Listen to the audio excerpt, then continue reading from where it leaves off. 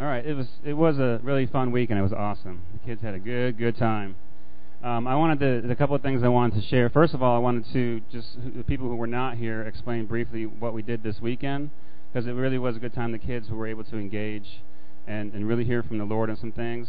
And this is David Walters. David, could you stand up? Okay, he has a wonderful anointing with kids. And we were really happy to have him come. And Kathy came as well, and she did some workshops back here while the kids were doing workshops here. Okay, and then we had Valerie Ellis. So here, could you stand up? This is Valerie. And she's really like a guest speaker that came with David to help with the workshops. Okay, so what David was teaching about, he's teaching about real supernatural salvation. It was a really good message for the kids because he was teaching that it was just more than you walk up. It's more than an altar call. Salvation is more than an altar call. You get up and you say something, you say the right answers, and then you're saved. It's a lot more than that, and that's what he was teaching the kids, where it's a relationship, it's real. You are a changed, new creation when you get saved. That's what salvation is. So he was teaching them how you can get saved other ways other than just walking up at an altar call. Okay, and then baptism of the Holy Spirit, a good time of just really receiving gifts, Holy Spirit gifts up here for the kids, and he really helped bring an atmosphere here for that to happen. It was a wonderful time. And then you can probably ask the adults here. I'm not sure what Kathy taught, but I'm sure they can tell you. And I'm sure it was a blast. Okay, and I also wanted to thank Sharon and Keith. Are they still out there, David? There they are. Sharon was really gracious with her money in her purse. She tried to give it to a restaurant on her way up here. She had to go back. And so it was a hard time for them to get here, so we're glad they made it with all the stuff. Okay? All right, and what we're going to do is I have just a real short message that I wanted to share before Valerie and David come up. One thing is, the reason I wanted to have this weekend with the kids and have the Walters come and do a Mighty Young Warriors weekend is that, to me it's real the passion for all the family working together as one in the kingdom. And we're living in a time and age where the whole family really has to work together as a team, and we cannot leave the kids out because they're really anointed. They have the same Holy Spirit we do, and God can really use them. And if we're all working together as a family, it's a unit it's a strong unit that the enemy has a hard time coming against. And when we're all falling apart and we're a broken family, the enemy can get in there and grab on things. So us, working together even as a church, it's important to have the kids in here with the adults all ministering together. We have the prayer ministry team up here. The kids come up with them because they are part of the prayer ministry team. They're no less value. Okay? And it is important that you parents, have that vision for your own kids because each one of you are priests of your home. Okay? And you guys can be pastoring your own children at home. It's not a church thing. It's not just a church thing. That's your job as parents to really pastor your kids. And I need to do a better job of that myself. You got to press in and fight because it's a battle. The enemy wants to take that away from you, take that authority away. Which is what he wants to do. Okay, and then there's two plans. I'm speaking to the kids now. Okay, all you kids listening? All right. The enemy has a plan for your life, and God has a plan for your life. Okay, there's two plans going on here. Okay, the enemy's plan is destruction, depression, death, anything really nasty. That's his plan for you, okay? But God has a plan, and that's in this. A lot of you know the scripture, Jeremiah 29:1. For I know the plans I have for you, declares the Lord. Plans to prosper you and not harm you. Plans to give you a hope in the future. So, you got two plans, a hope in the future or destruction and death. So which one do you want, guys? That's a good choice, I think. Aren't you? Okay, so with that choice, what you're doing is you're choosing the Lord to be ruler and king over your life, of all that you do, and you got to put Him first. You put Him first, okay, and then all these blessings are going to come to you because you're following the Lord. And the other thing that I was really getting that I wanted to share with you guys is that song we were singing all weekend. Hey, Jesus loves me. It's really a simple message, but it's the whole entire gospel. That Jesus loves you guys. Okay? And there's nothing that can separate that love that He has for you. There's nothing. And see, the thing is, I'm going to stay on track here. Okay, is that there's a thing in religion, and it's this thing where the church wants to say, okay, you have to work really hard to have a relationship with the Lord. You have to do all these things, and then you can have a relationship with the Lord. Okay, it's so backwards. It's so backwards because you can't do any of those things unless you have a relationship with the Lord. So you need the Lord first in your life, then all those good works He wants you to do are going to come out naturally. Naturally. And that's the way it's supposed to be. Because all these things, if you want to love your neighbor and love God, it's not going to happen without Christ in you. It's not going to happen. I've tried it. And, I'm sharing this with you guys because I'm 44. It's taken me a long time to get this. Okay? You guys can get this now, where you don't have to go through all this baggage of works and heaviness to get to the Lord. Okay? It's an easy, wonderful thing because God loves you no matter what. He loves you where you are. He loves how you are and who you are. And He has a plan and a hope for you guys. So you need to remember that the benefit of going after the Lord or all that you have is that He's really just going to bless you with everything. And you're not going to have this hard life because when you're a Christian, you're supposed to be happy. You're supposed to tell your face that you're a Christian. That you want to share it. It needs to just come out of you and it needs to be contagious around you. So it helps you have a good testimony for the Lord, really. But that's the main thing, is that for all these things that the Lord wants you to do, okay, it's Christ living in you and through you. It's the only way you're going to be able to do those things, God. Because you'll get frustrated if you try and do it yourself. Because my flesh does not want to love my neighbor. Really. I mean, sometimes it's an effort. But Christ in me wants to really love that neighbor, wants to mow his lawn for nothing and help him out, that kind of thing. So that's all really, I just wanted to share that thing. I want to appreciate you having me come for this weekend, and we've had a good time. And it's a funny thing. I remember doing a camp one time. It was called Children of Flame Camp in Bradenton, and we had about 600 children came to this event. And we had some tremendous things happen. In fact, it was quite miraculous that what happened. The first night, the Lord gave me a word to preach on lost preachers' kids. Not lost preachers, but lost preachers' kids. And it blew the sort of leader of that. I mean, he was there, if I remember right. Yes, he was there. I can't remember his name now. In Bradenton. Do you know the Bradenton? You familiar with Bradenton?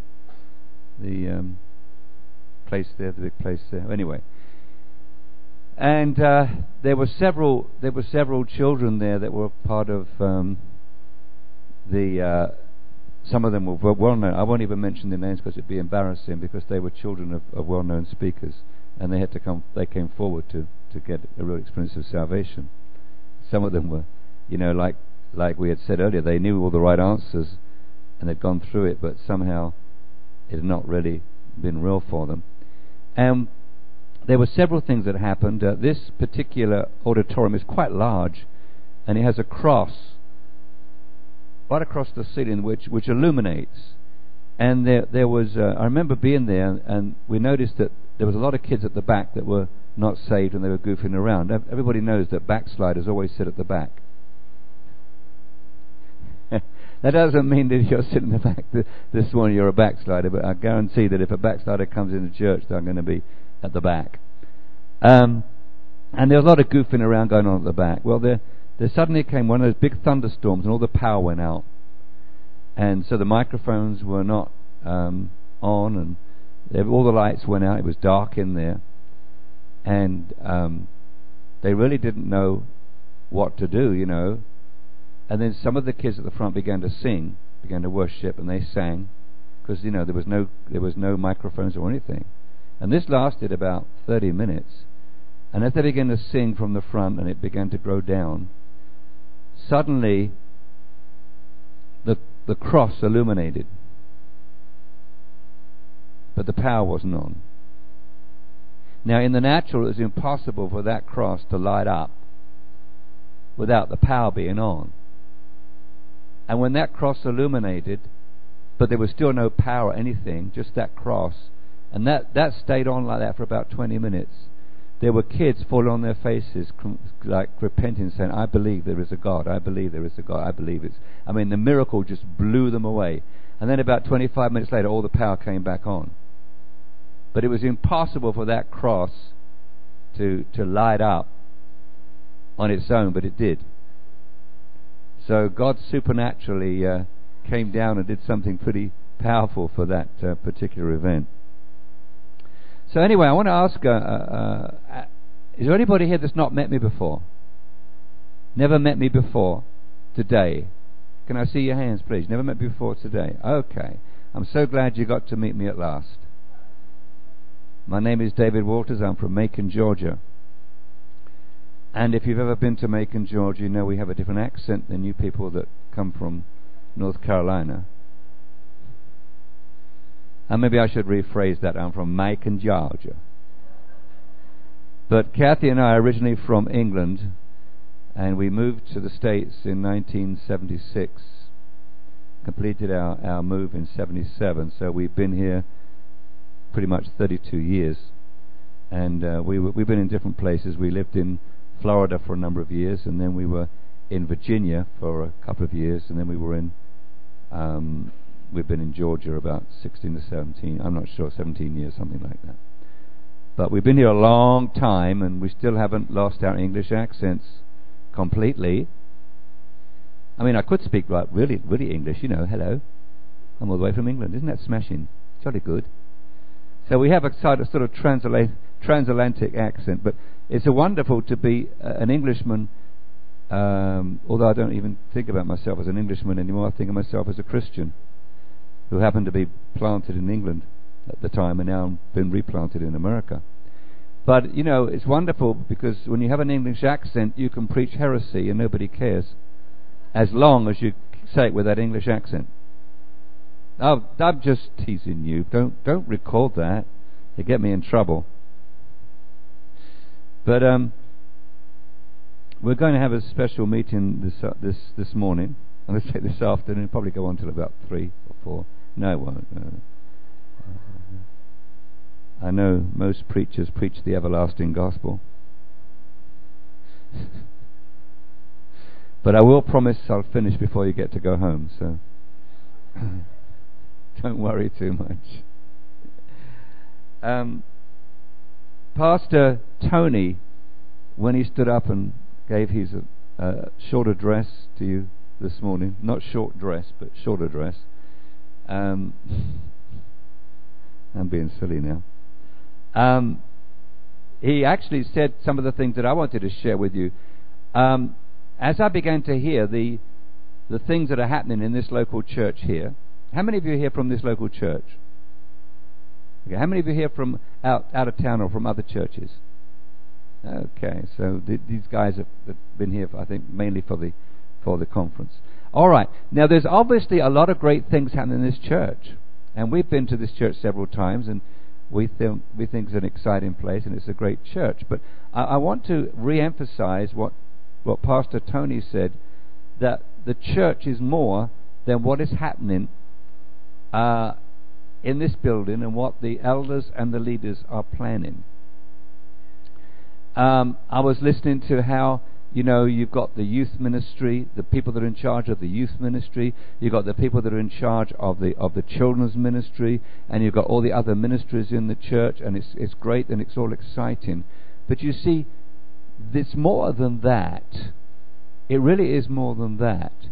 Because the danger is this, that there are many people, when they look for a church, and especially if they have a family, if they have children or youth, they're looking to find out what the church can do for their kids.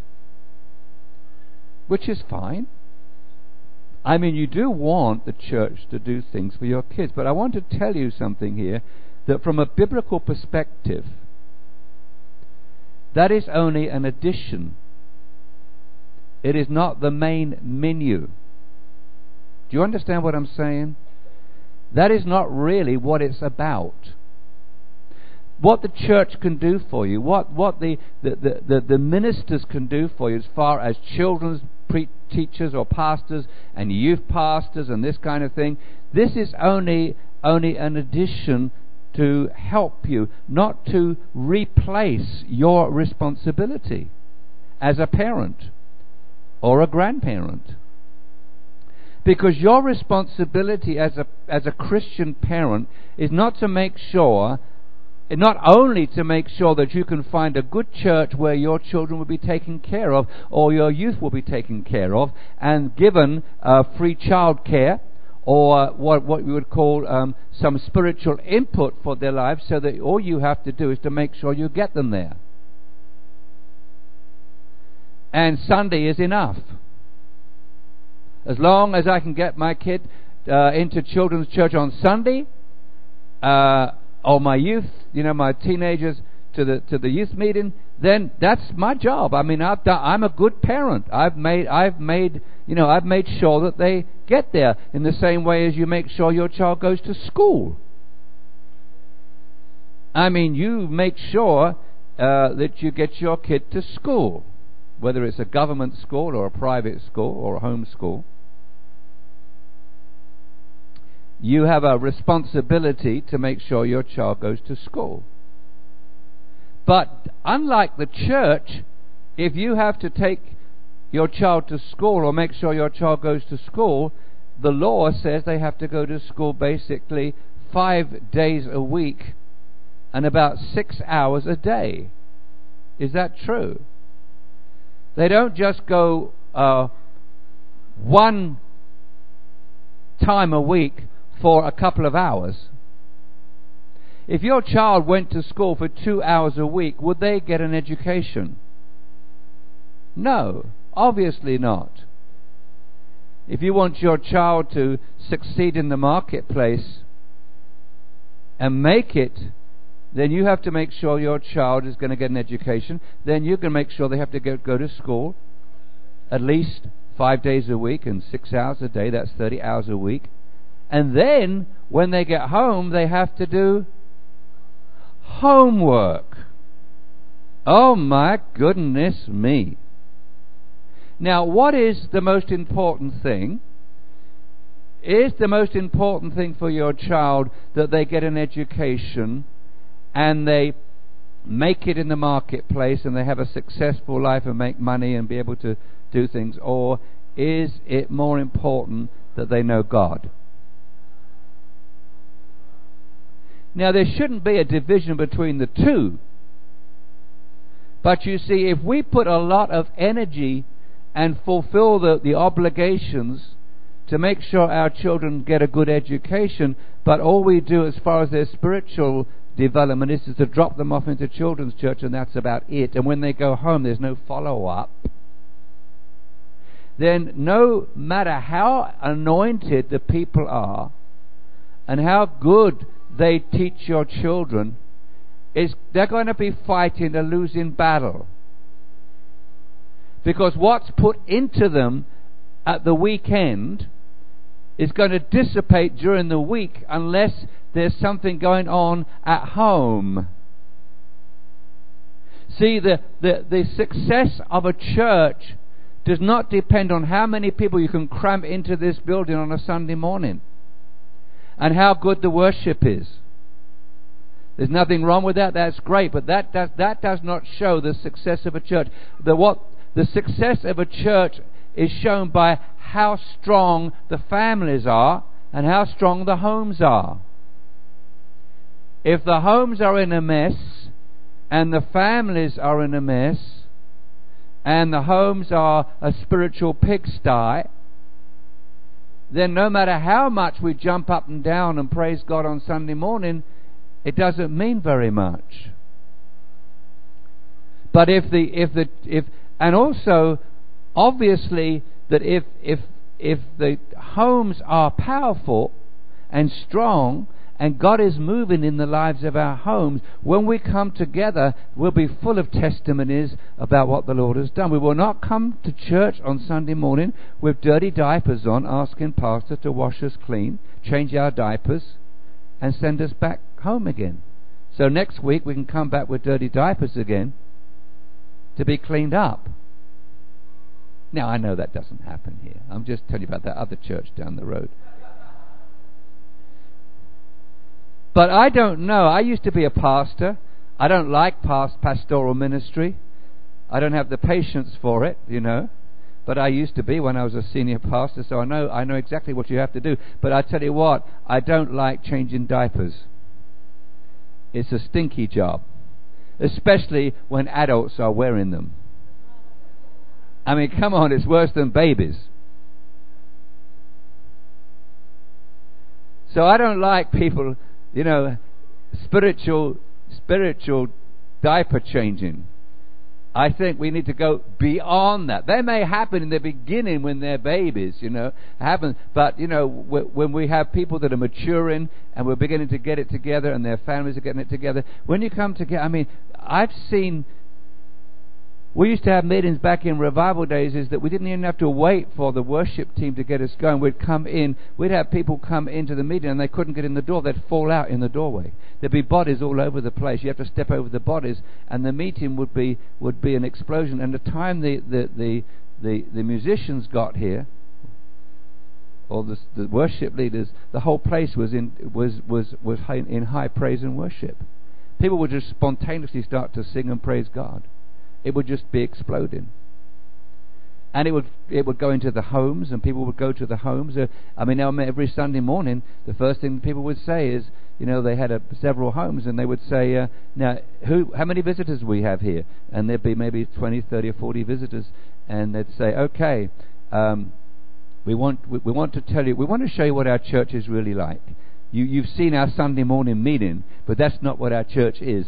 So we want to invite you to our home. And we're going to take 6 people in our home for lunch, 6 people. Because back in those days, we didn't go out to eat. You know, back in England, you didn't go out to eat back then. Very seldom. You went home for Sunday lunch, and they cooked a roast. And they would always make sure when they cooked the roast on Sunday morning, they would make enough food for at least 6 other people. So we'd have about 8, maybe 6 or 8 homes that would take about 6 people each. So about those 40 visitors would be taken back to lunch, and they would see how people worship God at home. I mean, sometimes you'd sit there for lunch, and the anointing would fall upon them, and they'd start worshiping God over the lunch before we actually served the lunch. And by the time you got the lunch, it was cold, you know, because they got lost in the Spirit. But I mean, that was an emphasis on the family. So you know, I'm saying this to try to break through this mentality that as long as I can get my kid to church for 1 day a week for an hour or so, they're going to be fine. No, they're not going to be fine. No sleeping. Thank you. Not allowed to sleep when I'm preaching. My goodness me. How dare you fall asleep? No talking. No playing with toys or games. No goofing off. No crying, griping or whining. No running in and out to the bathroom every 5 minutes. Not allowed.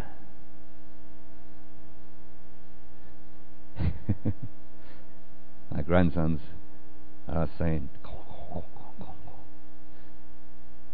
all right, they want me to say this.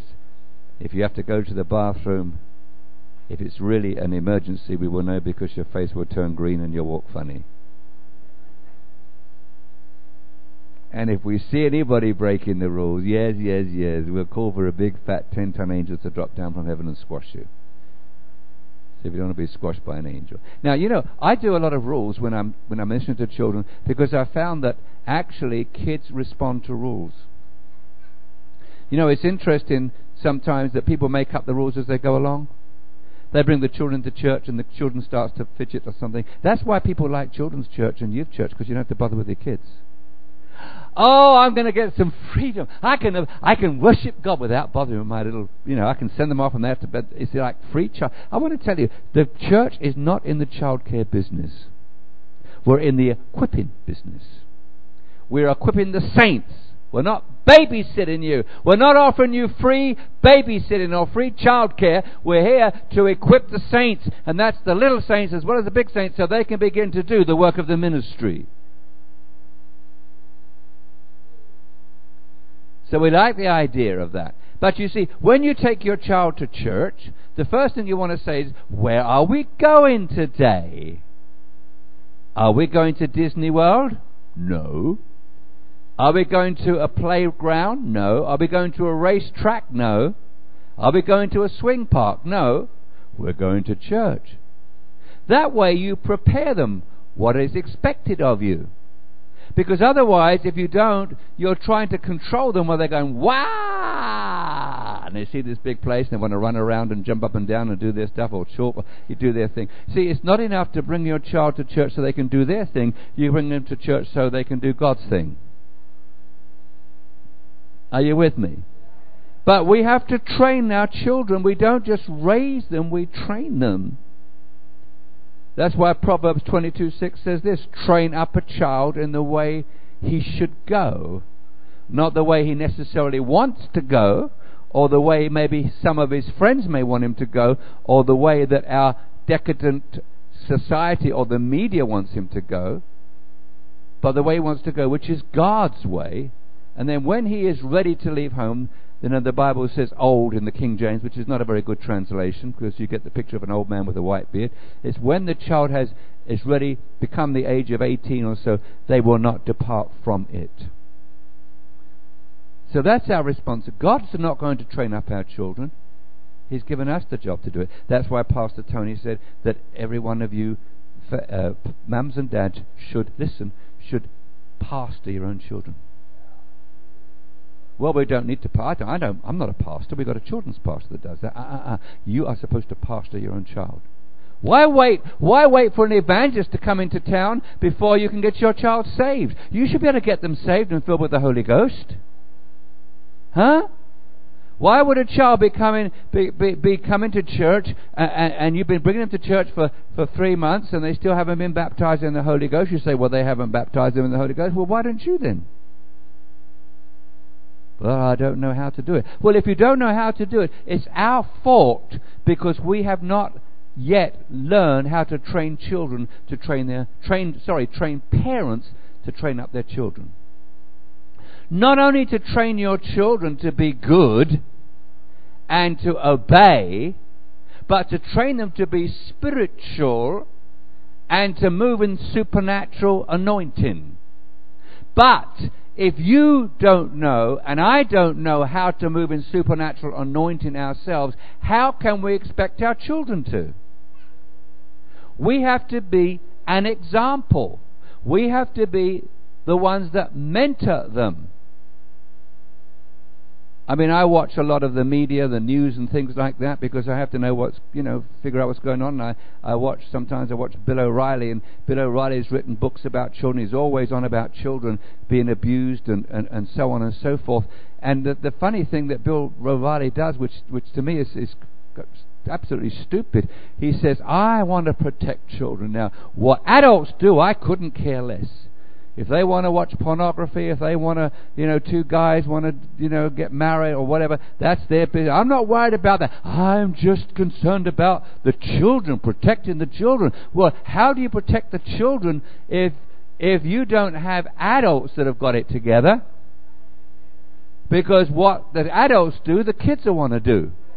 And you can't say to the kids, well, you can't live like a pig like me because you're not old enough yet. But when you reach 18, then you can behave like a pig like me. But in the meantime, you can't. They say, well, I want to behave like a pig now. But you're not old enough. You can't.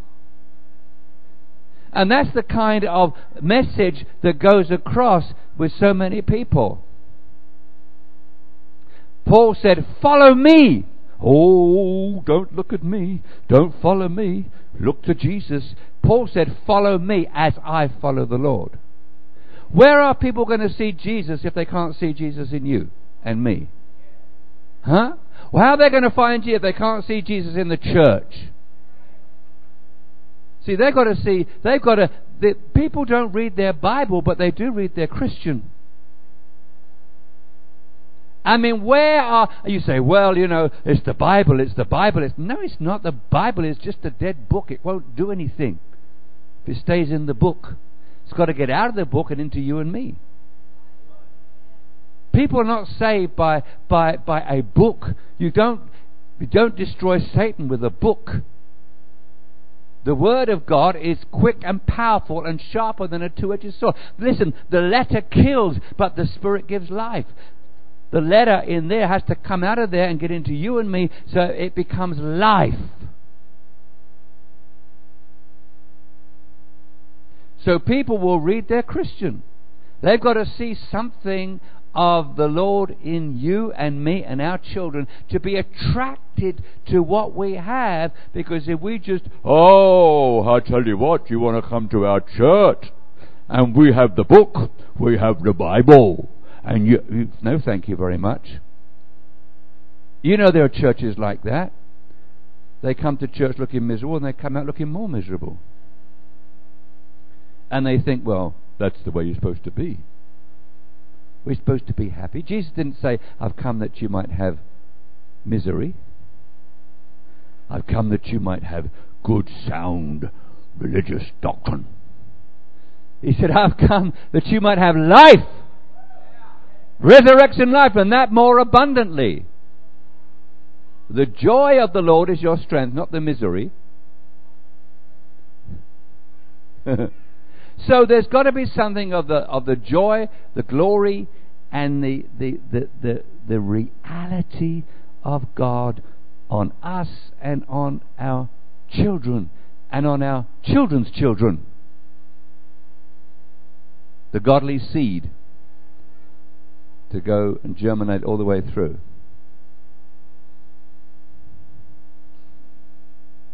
And if you've blown it and you've messed up, then repent and ask God to do the miracle of restoration, because God is a God of restoration.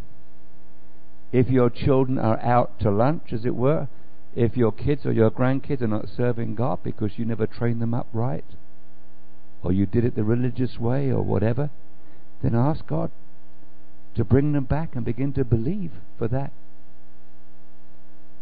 But you see, we now, at this point in history, don't have to make the mistakes of what many of us did in the past because of wrong teaching.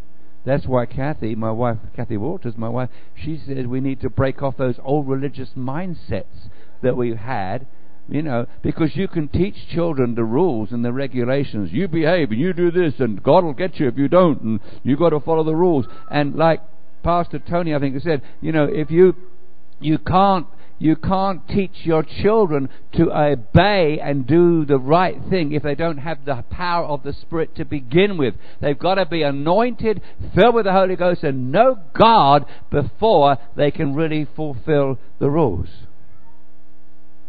None of you can keep the rules. Come on, it's the ministry of death. It's the curse. Brings a curse upon us. That's what the Bible says in Galatians.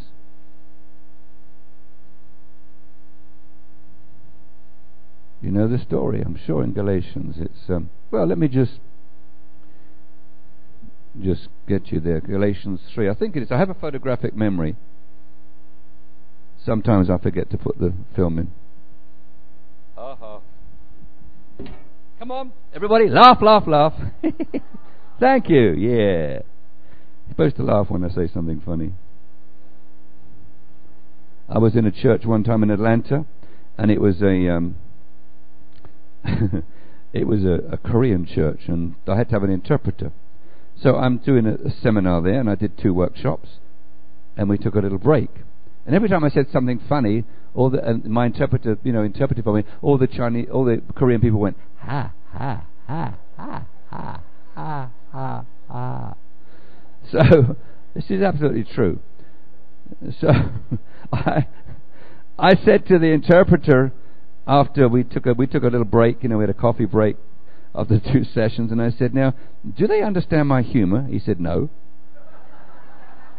I said, well, how come they're laughing? He said, well, I say, preacher told joke, everyone laugh.